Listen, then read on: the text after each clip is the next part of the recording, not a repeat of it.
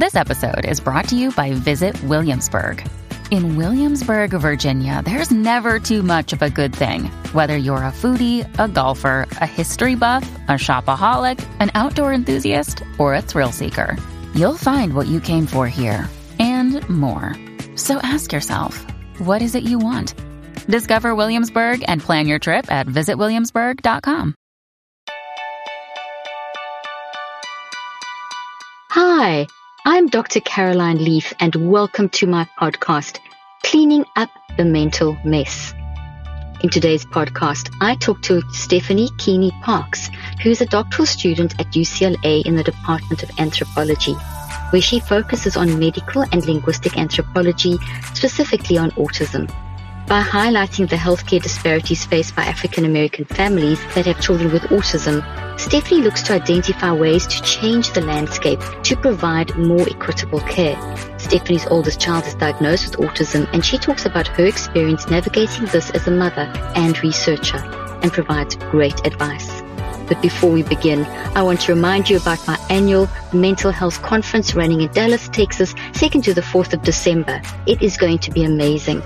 I'm really going to be getting into the practical nitty-gritty of how to understand what mind management is and how to use mind management to manage mental health, specifically dealing with what is anxiety, what is depression, how can we understand and use this, what does it mean to be a shock absorber and a people pleaser. I have great guests. I have Michelle Williams as one of my guests who's going to be speaking about her experience with depression, and we're going to analyze how she used the neurocycle to help her manage her depression. So if you want to come, it's going to be amazing. I'm going to be signing books, meeting all of you. Go to drleafconference.com. There are limited seats available, and it's selling out really fast, and I hope to see you there. I'm super excited to see you there. And there are also CMEs and CEUs, so if you need those, you'll be able to get CMEs and CEUs as well. There's a separate registration for that. All the information is at drleafconference.com. And one more thing, this podcast is for educational purposes and is not medical advice. So if you need medical advice, please contact the appropriate medical professional. And now, on to today's podcast. Hi, everyone. Welcome to my podcast, Cleaning Up Your Mental Mess. And today we are going to be talking with Stephanie Keeney Parks. I am so excited to talk to you, Stephanie, because this is such an important topic we're going to be covering. I'm quickly going to read your bio, which is amazing, just a short version of it. And people can find out more about you in our show notes. But Stephanie Keeney Parks' research centers on the everyday lives of Black parents who have children with autism. She's also interested in the process of diagnosing a Black child with autism, as well as the healthcare disparities that these families face. Stephanie is interested in centering the Black parents' narrative and experience as the expert to decenter white ideologies on health, healthcare, disability, and Black culture. Her research stems from her experience as a Black woman, wife, and mother of 2 children. Stephanie's oldest child is diagnosed with autism. Welcome, Stephanie. This is such an important discussion, and thank you so much for agreeing to come on my podcast. Thank you for having me. It's a very important discussion. Well, can we start by just asking you to explain your research? That's quite a big, you're covering a super huge topic, and I know you're busy with your doctorate at the moment, so I'd love to hear more about your research. Right. So my master's research, the impetus for it all is really my experience being a mother of a child with autism and kind of navigating all the services that are kind of part and parcel of that through the education system and the medical system. And then how did we incorporate that into a family structure of African Americans who may or may not be kind of amenable to the diagnostic label or the healthcare necessary, or that my husband and I felt was necessary for our son, or right? Like, how do we kind of make this thing kind of work together? And that's where it stems from.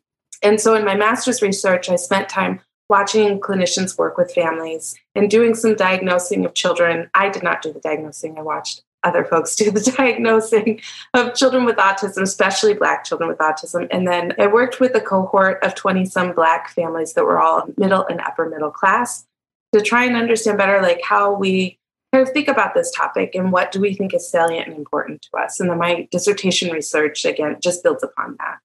Oh, wow. Well, that's a broad overview. So let's dive into some of the details, because just in the little bit of the intro I did on your background, you tackling autism was already one of those subjects that has had so many definitions over the years. I started practicing I've been in this field 38 years, and 38 years ago when we were talking about autism, it's changed so much now. And I worked in schools for autism and that kind of thing. And it's just so different. And I almost feel, I don't know, you really in the thick of it, but I almost feel that the way that we define it now is not even, it was better before. There seemed to be more of an open-minded approach to recognizing and understanding the different facets before. And it's become very almost siloed. And I could be wrong, I don't know, but that's just my impression. So I'd love to know more from you. What have you found from your research? And then there's the whole issue of the Black disparity and in general in healthcare. So that's a big loaded question.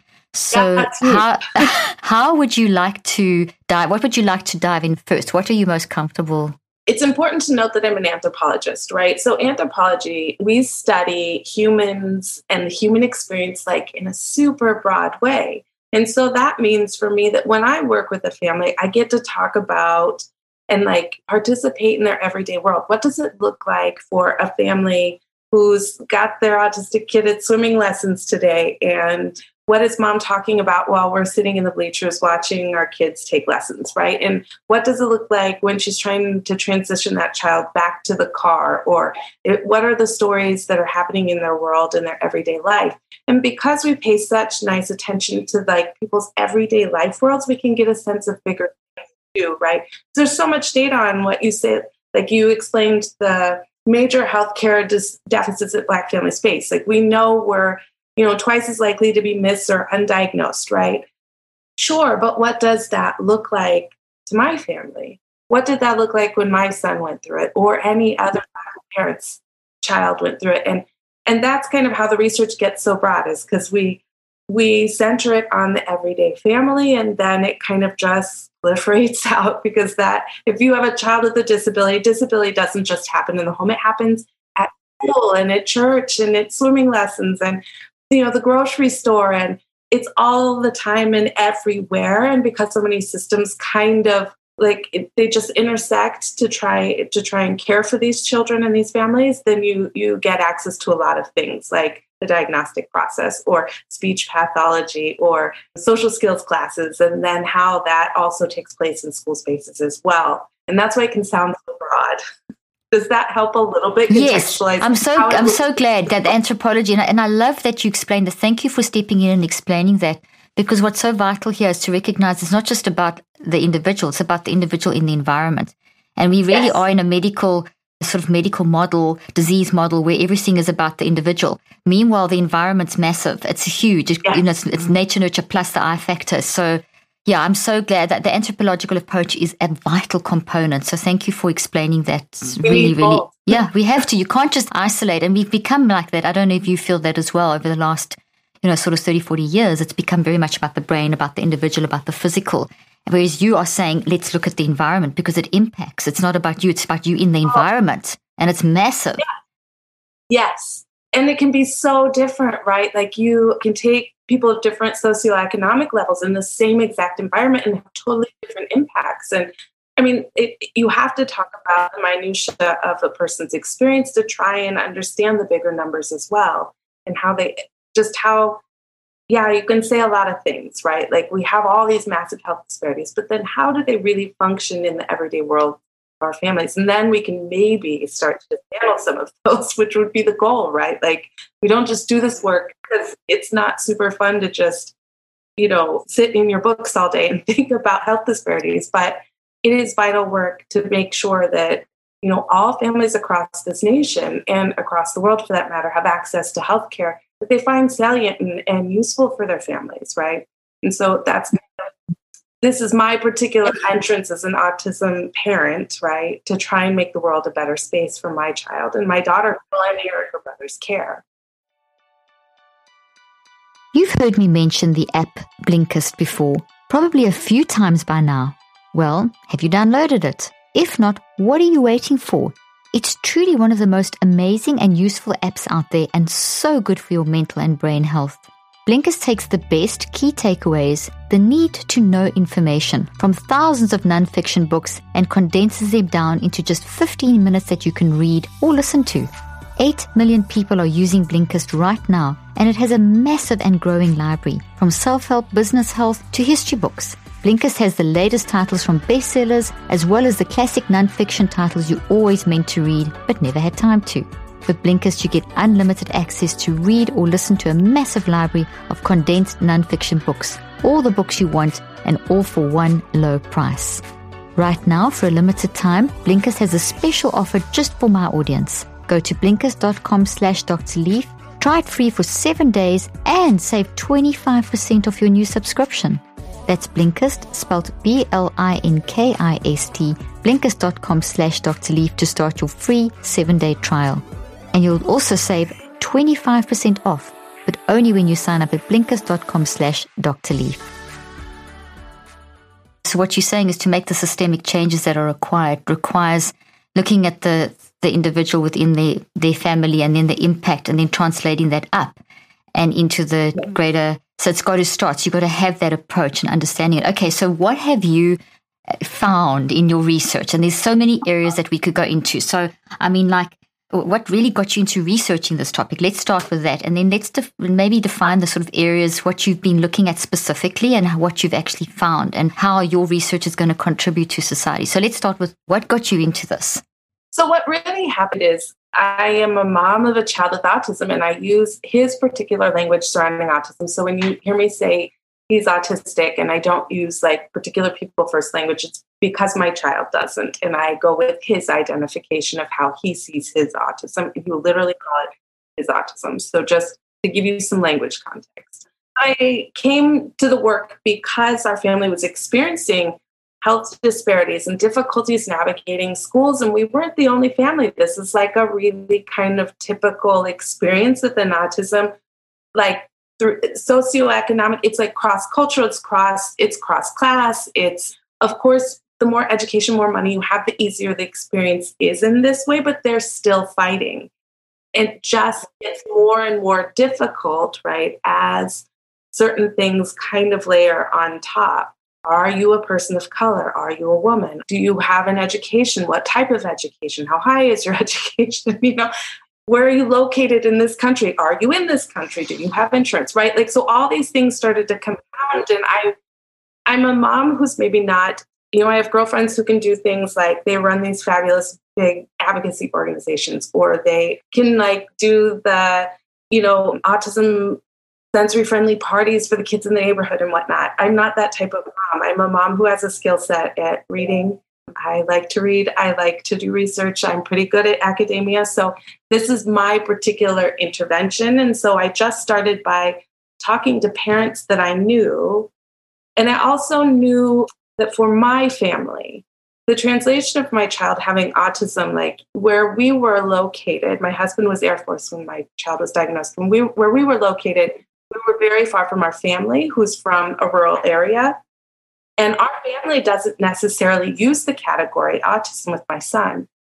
But it's his very, very best place in the whole world. If he wants to be social and happy and a part of everything, which he's a super social, happy guy, he loves to go home to our bigger family structure, right?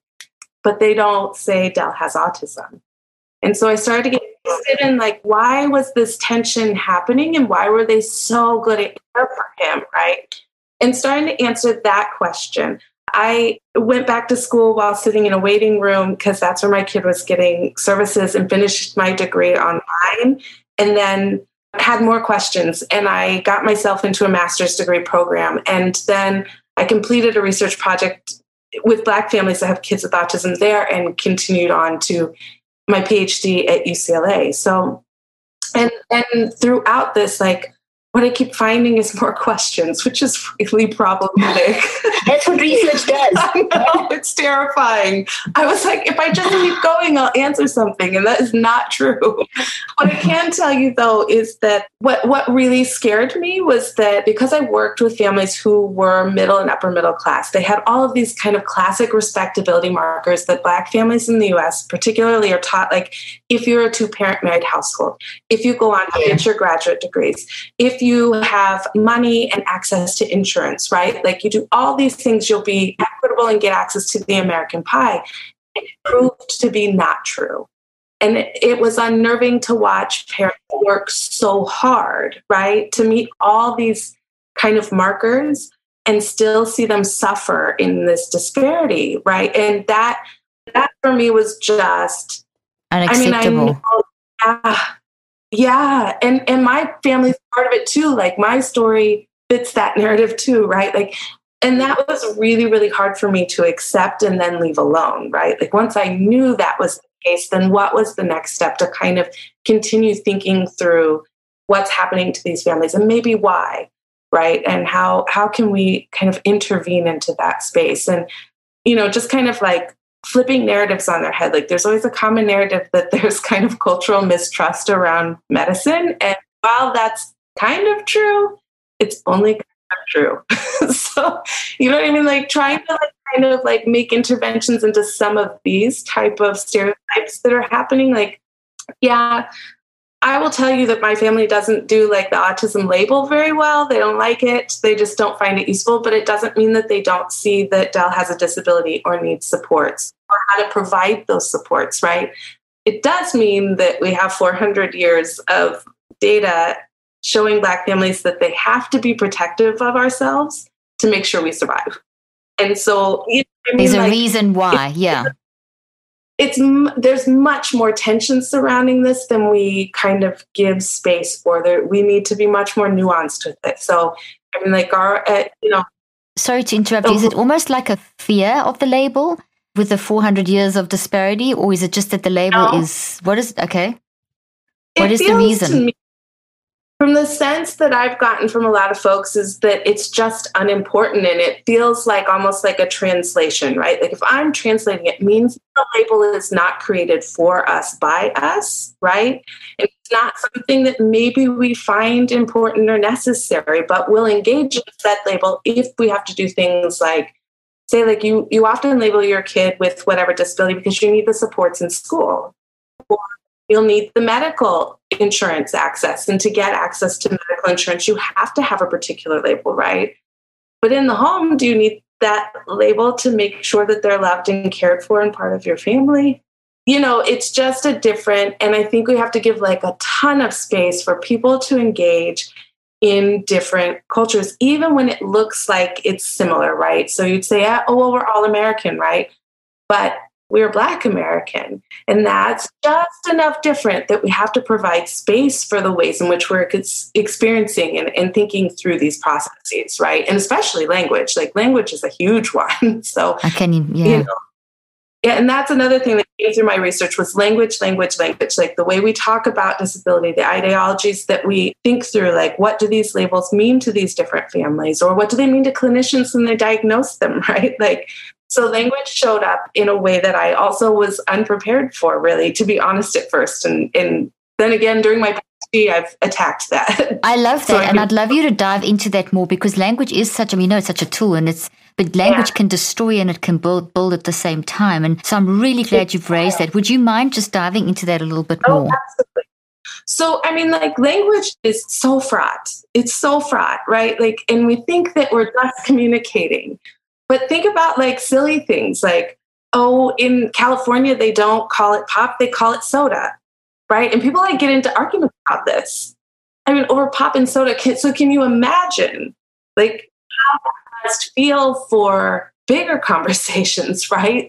Terrifying. And language is also tied to processes of racialization here in the US especially. And so, for example, people often identify Black language in particular as being slang or ghetto or not appropriate or not academic, etc. But we know from the work of linguistic anthropologists in particular and linguists in general that it's a really complicated, beautiful, rich language source, and we need to encounter it as such, right?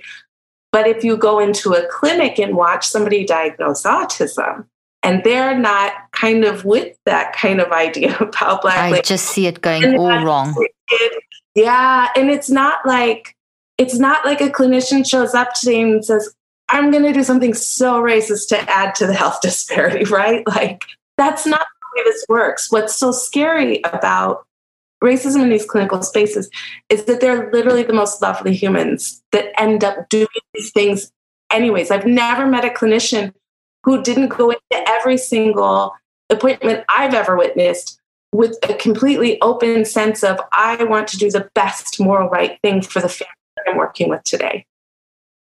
Many of us have those stubborn pounds that seem impossible to lose, no matter how good we eat or how hard we work out. My solution is PlushCare. PlushCare is a leading telehealth provider with doctors who are there for you day and night to partner with you in your weight loss journey. They can prescribe FDA-approved weight loss medications like Wegovy and Zepbound for those who qualify.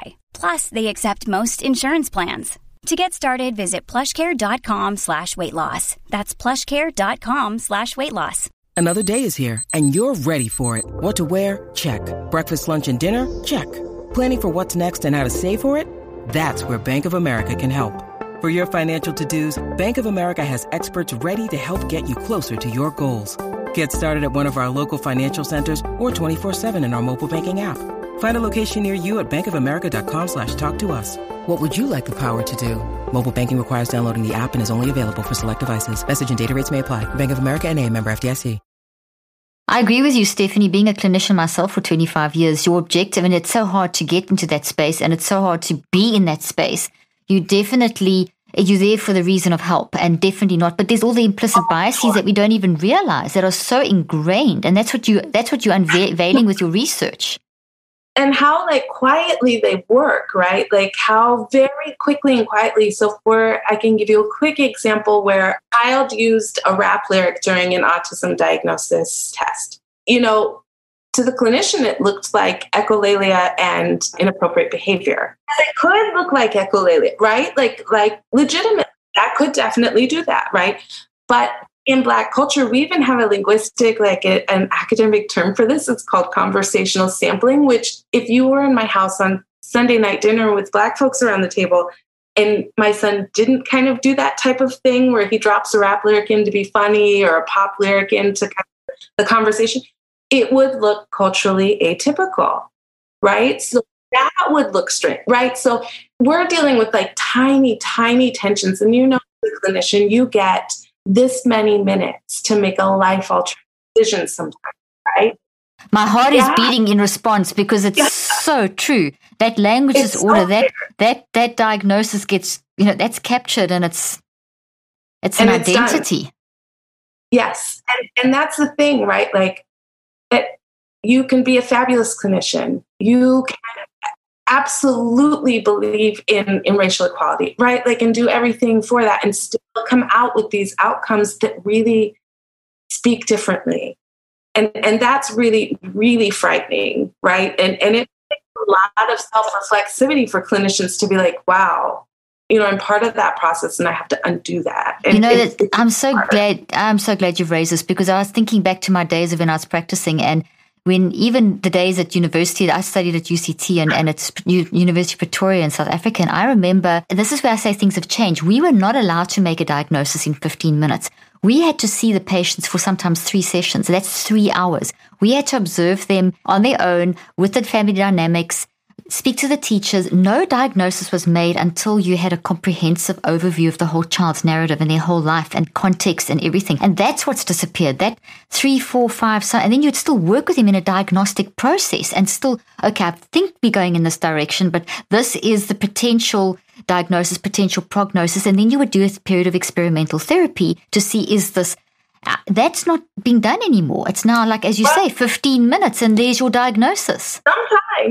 Sometimes it is that quick. There's other clinics I've been in that take literal days and still have the same outcomes because we still can't untie. Language is a huge component of this. I had one observation where a Black mother kept using Black language instead of code switching, and she was with the white clinician. And the white clinician, I could just tell, was every time the white clinician's body language would change, and she'd kind of change her positionality and have the mother in back of her instead of facing her. And it looked to me like maybe the clinician was unused to this type of language and had some kind of aversion or some ideology about it, that it meant that the mother was less intelligent. And it was just really quite interesting because after the observation, the clinician asked what I thought, and I had written down all these really positive things about the parent. I'd written, gosh, she loves this kid and she's so enamored. Every time this child did something like right during the session, the mom was like so over the moon with it, right? But she was over the moon in a way that looked very stereotypically Black language use, right? And for the clinician, that read as bad parent, right? And I kind of explain, and that's the type of thing we're talking about. Like it's just very quiet, small ways that these things are happening, but they're massive impacts, it's right? insidious. Absolutely. That's the way I describe it too. It's insidious. It's because we can't kind of untie it. And you can't, like, I can't burst into the room and be like, oh my gosh, this is happening right now. I can explain on the flip side, but no. So in your research, I mean, I'm so glad we brought this up because it's even if this is all we discuss, just to have that concept of language, you've raised such a vitally important point. What are you proposing as a solution? Obviously, it's education based, but I don't want, what are you finding? Yeah. How do we fix this? Because we have to. I mean, it's not something that can be left there because it's just, it's a disaster. It's a disaster area right now because we want, and I think collectively, the great majority of us do want equitable access for everybody, right? Like, I don't, that's like out of the box to say the majority of us want this to happen. But how do we get there, right? And there's a lot of reflexivity that needs to happen on the part of clinicians too, in medical schools as well, and kind of like how we're teaching about the body without the context of the social. And that's really important. I particularly love teaching medical anthropology because I get to teach so much of the social and kind of get to like shake some brains around, right? Like, how healthcare can be perceived and understood across the globe is so different. And we need to make space to like engage with that on its terms and not just center one way of healthcare and one way of being without consideration of everybody else is engaging in health that's salient to them. And I'm hoping that medical schools are changing their social education a little bit. I'm seeing things pop up like there's, the Department for Social Medicine at UCLA now, right? In our department, there are several students getting MD PhDs. So they're becoming medical doctors, but getting the PhD in anthropology alongside. So they actually, and it's funded. If your audience doesn't know, it's a way to do medical school funded in the US. That's brilliant. Oh, wow. If you do the MD PhD and in the anthropology, social sciences as well, that's incredible. Yeah. And that's funded. So that's good to know. Yeah, that's amazing. Just good to know. And so useful, right? Like to be able to teach people to see the other as equitable and worth their own understanding of the world, right? Instead of just saying, let's be medical, right? Exactly. Stephanie, you say this and it makes me realize for years I've trained physicians in mental health and mind. And it's always about I'm not an anthropologist. I am a communication pathologist and cognitive neuroscientist. So I'm looking at the context as well, but in a different way. And I have to literally teach them, you can't just look at the symptom. You have to look at the whole story behind, so it's kind of like, it's a different angle, but it's the same concept. It's just looking at the whole person, the whole environment, the whole, not just at the symptom in the body. And it's amazing how that's just, it's always shocked me that like doctors they're the first place that people will go to with mind issues or their autistic child, and they have the least experience when it comes to understanding the context. And their desire, as you said, is to help the patient. But you have to have the education. So what you're saying, if I'm hearing you correctly, this starts in medical school, and it starts in all the helping, all the clinical fields need to have this training as a massive part of curriculum. And those that are trained need training, for their continuing professional development. This needs to be it should be a core course every year. It should be a core requirement for their CPD points and things and CEUs. Every single course that they take, it should never be like, oh, I'm in the diversity class now, right? Like it should be part and parcel of everything. How can we make this a part of an anatomy class, right? Like how can we make this part of all the pieces so that we're making these things more contextual to the lived environment, right? And you're the brightest group of folks I know. Clinicians are brilliant. Like this is definitely doable. Absolutely, absolutely. Right? It's just a matter of restructuring, isn't it? Because if you started at that level, but then if you introduce it also on the CPD level for continuing professional development, you could And then you could have education I love how you say filtering it into every, how can you make anthropology part of anatomy? Where's the blend, There's the blend. So is that where you're going with your research? Are you looking at that kind of angle as a solution potentially? I wish I was doing solution research. I'm not. I'm still working with families. Because of COVID, we watched an entire movement take place with Black families that have children with disabilities. One of the things that's always kind of been difficult is that things like travel are really expensive. And so for us to kind of come together and have critical conversations about what Black America is going to do with disability and how we're going to love and care for these families hasn't taken place in large stages until recently. And now it's massive and it's beautiful. And these different organizations have been able to go from local work into doing national work. And so I'm listening to these advocates, these mothers of children with disabilities kind of talk about what's meaningful to them and talk about what's meaningful to the communities. And I'm watching them teach our community kind of about disability and talking about stigma about disability within our community. And kind of trying to understand from there, how do we also intervene in this side? And what do we take from this piece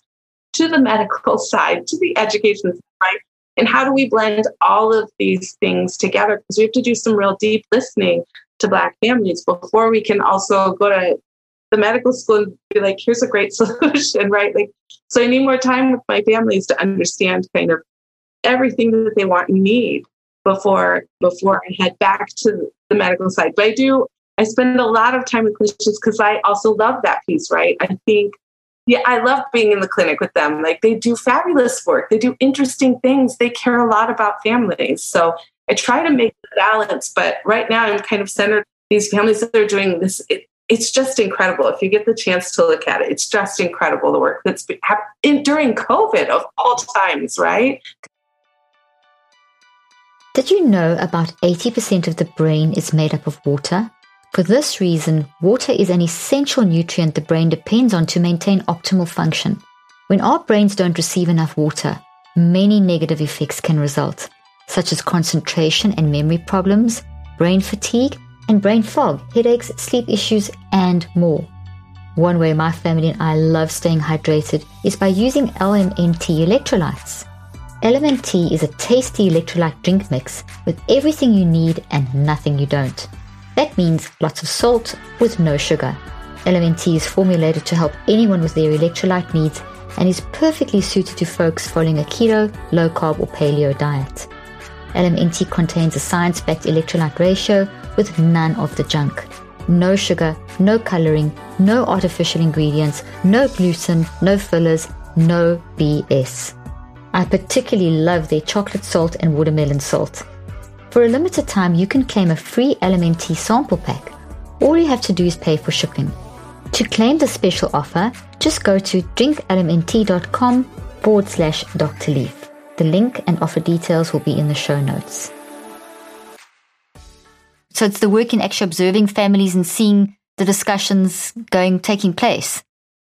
Right. So because everything moved online, what was in-person research for me also moved online. So some of this has happened, actually the great majority over the last year, everything. But the blessing to this is, right, because Zoom became the normative way of communication and gathering, I watched the first Black conference on autism take place where this mom who's just magical, she's just incredible, right? She brought together all of these Black self-advocates who have autism, Black families who are advocating for their children. She brought together Black clinicians who are thinking about autism, all into one space to communicate and be with each other and think through these things that are particular to us, right?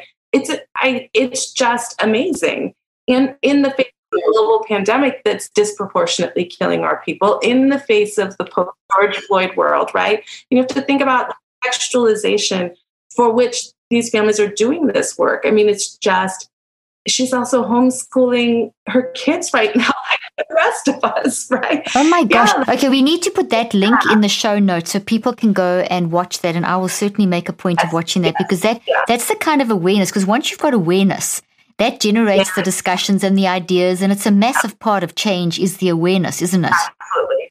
Yes. And I just couldn't be more thrilled to see this type of work happening, right? Like it's really important. It's really special to be able to like be a person that gets to sit and watch it. Oh, yes, absolutely. Wow, that's incredible. So you still defining that parameters, the asking the questions in your research and your PhD research, you're focusing a lot on the language because you're going to need that for the educational side. Once you get there to the solutions, you know what the problems are that you can fix them. So where are you at in your research at this point?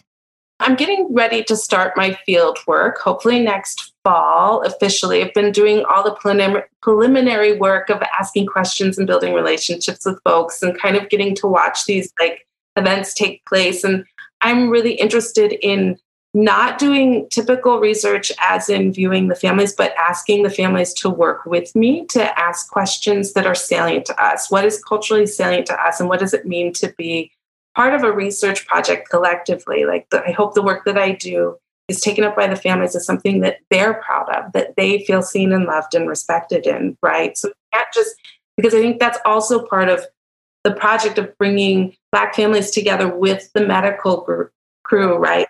How do we bring these two entities together is one, learning how to do research that is honoring this group of people rather than objectifying, right? So I'm hoping that's all taking place. Hopefully I will be done with my degree. Well, that's amazing. And you've mentioned about the white ideologies that are dominating autism. So that's really a big factor. And that with your research, you're hoping to change that. You're observing that and you are proposing the change. That'll lead to the proposed changes. Is that, if I understood it correctly? Yeah, it's just as simple as like, we say white ideologies and it doesn't mean inherently bad. I think we've gotten to a place where we say white folks are like meltdown bad. And it's not. It's just a naming of like kind of where the background is coming from. And you know about autism, you know, like Leo Kanner and where the kind of terms came from and who kind of did the work and then who was the first person diagnosed with autism, right? And kind of how it's structured along white understanding of what the body and normative behaviors are. And that's not atypical for medicine in general. So the thing is to like, I wouldn't argue, right? Like I have a kid with autism. He does all the autism typical behaviors, right? He has behaviors. He has, some things that we could do to help him socially. He's, has all kinds of stuff, right? But also making room for him to be Black and autistic, right? And making room for our family to be a Black autism-loving family in ways that are culturally salient, right? Not culturally competent, but culturally salient, right? How do we keep this salient to us so that we can maintain that long-term for our family in ways that are meaningful, right? And don't force our family to like change or assimilate into things that we may not want to do, but rather to acculturate and become with one, with this process. And that's a different ask. And that's a different, like potentially much different outcomes, right? And long-term outcomes. So I know people are like, oh, they're just terms, but these terms mean things. They do mean a lot. They mean a lot. This episode is brought to you by Public Goods, the one-stop shop for sustainable, high-quality, everyday essentials made from clean ingredients at an affordable price. Everything from coffee to toilet paper and shampoo to pet food. Public Goods is your new everything store, thoughtfully designed for the conscious consumer. Public Goods searches the globe to find clean, healthy, eco-friendly and innovative products. I just placed an order for a ton of pastas, sauces, spices and oils and cannot wait to get cooking. Public Goods is also a great place to get beautifully packaged gifts for friends and family. They ethically source and obsessively develop each of their products to be free of unhealthy ingredients and harmful additives, still common on drug and grocery store shelves. They are committed to making their products healthy and safe for humans, animals, and the environment. I worked out an awesome deal just for my listeners. Receive $15 off your first Public Goods order with no minimum purchase. That's right. They are so confident that you will absolutely love their products and come back again and again that they're giving you $15 to spend on your first purchase. Plus, right now, receive your choice of either a free pack of bamboo straws or reusable food storage wraps with your order. You have nothing to lose. Just go to publicgoods.com/Dr. Leaf or use the code Dr. Leaf at checkout. That is PUBLICGOODS.com/Dr. Leaf to receive $15 off your first order. The link and offer details will be in the show notes. I've got two questions that I know I can just feel all the parents in my audience, because we get so many questions about autism, asking, okay, number one, what would you give us sort of some tips or guidelines for if you have an autistic child and you're Black and you have an autistic child? What are some questions you can ask or guidelines, pointers that you could give us? And then put your mom hat on and tell us maybe a bit about how you manage working mom, researching, and I know those are two loaded questions, but if you can, those will be our two sort of final questions. If you could walk us through those two, that would be amazing. Black families in the U.S. are just particularly attuned to what makes us comfortable, right? We have a long history here of knowing what it feels like to be party to microaggressions and racism and blatant racism and systemic racism. And so trust your gut. If you feel like something's not okay, that's okay. Go with that. And there are lots of new emerging, large organizations like the Color of Autism or Autism in Black that you can reach out to. You can find my email online and so there's now some resources for folks to kind of, reach out and say, okay, there's people who are experiencing this like me, right? And lean into those and allow us to love you and support you through this process. We know it's difficult, and that's why so many of us are here doing the work. That's wonderful. We can put that email in the show notes so they can get hold of your. So we will put that in the show notes, and people can reach out to you for more specific guidance and maybe peer groups and support groups and things that they can. People to support groups and whatnot, and because it's on Zoom, it's so much easier to get. Easier. I know you don't. You've got all those other factors removed.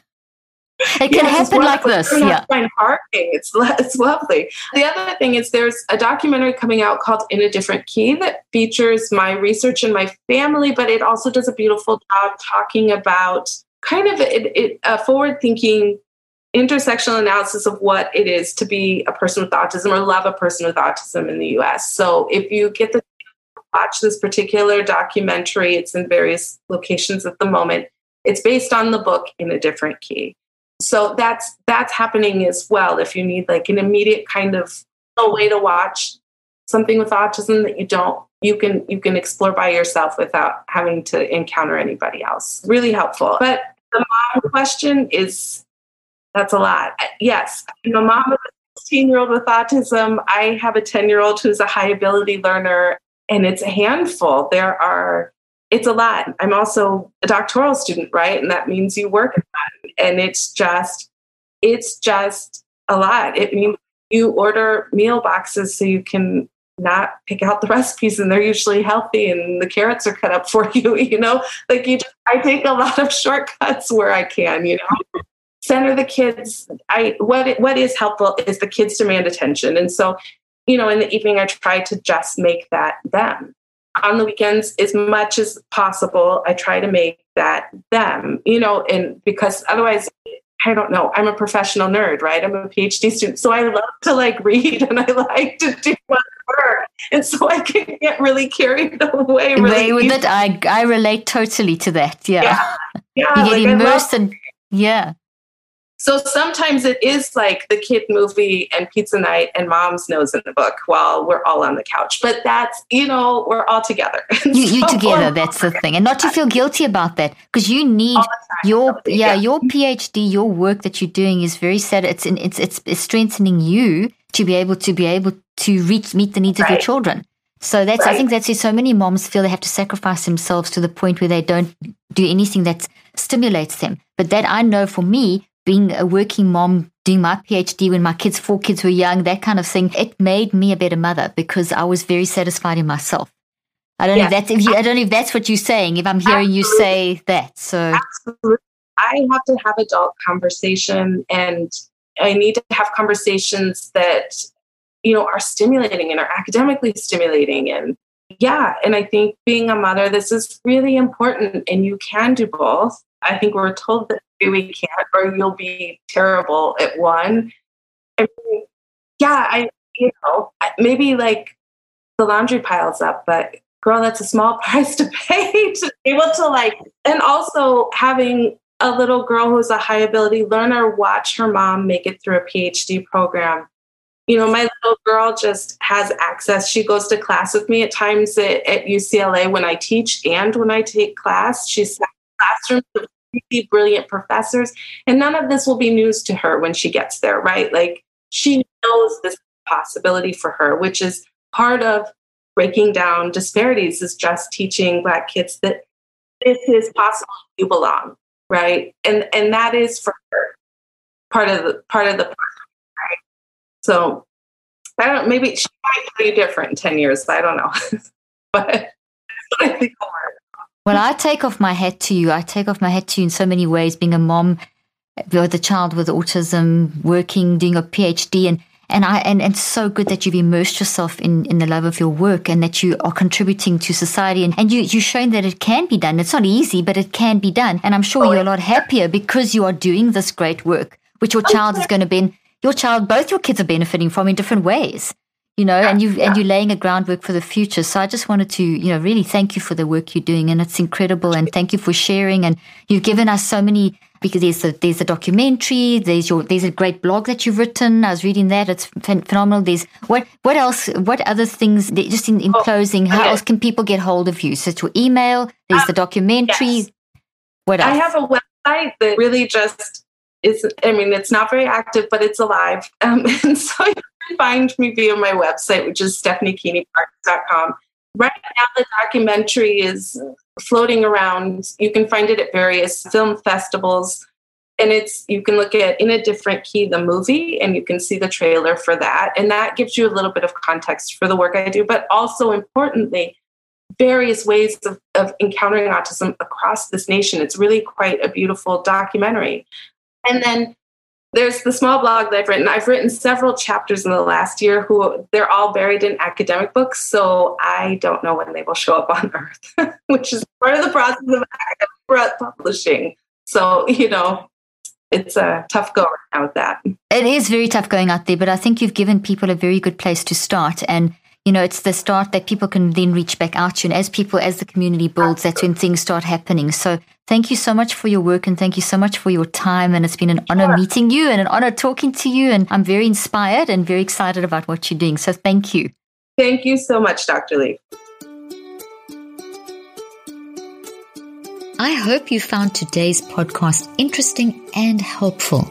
If you want more tips and help with managing anxiety, depression, and mental health, be sure to visit my website at drleaf.com and to sign up for my weekly newsletter, where I also include a schedule of my speaking events and so much more. And follow me on social media. I'm on Twitter, Facebook, and Instagram. Just look for Dr. Caroline Leaf. Also, I love seeing all your posts on social media about this podcast. I love seeing what resonates with you and what you've learned. So be sure to continue posting and tagging me and letting me know what you think and how these tips worked out for you. And don't forget, leave a review and keep spreading the word about this podcast. Thank you for joining me today. I really hope you learned something new and helpful. Till then, I'm Dr. Caroline Leaf.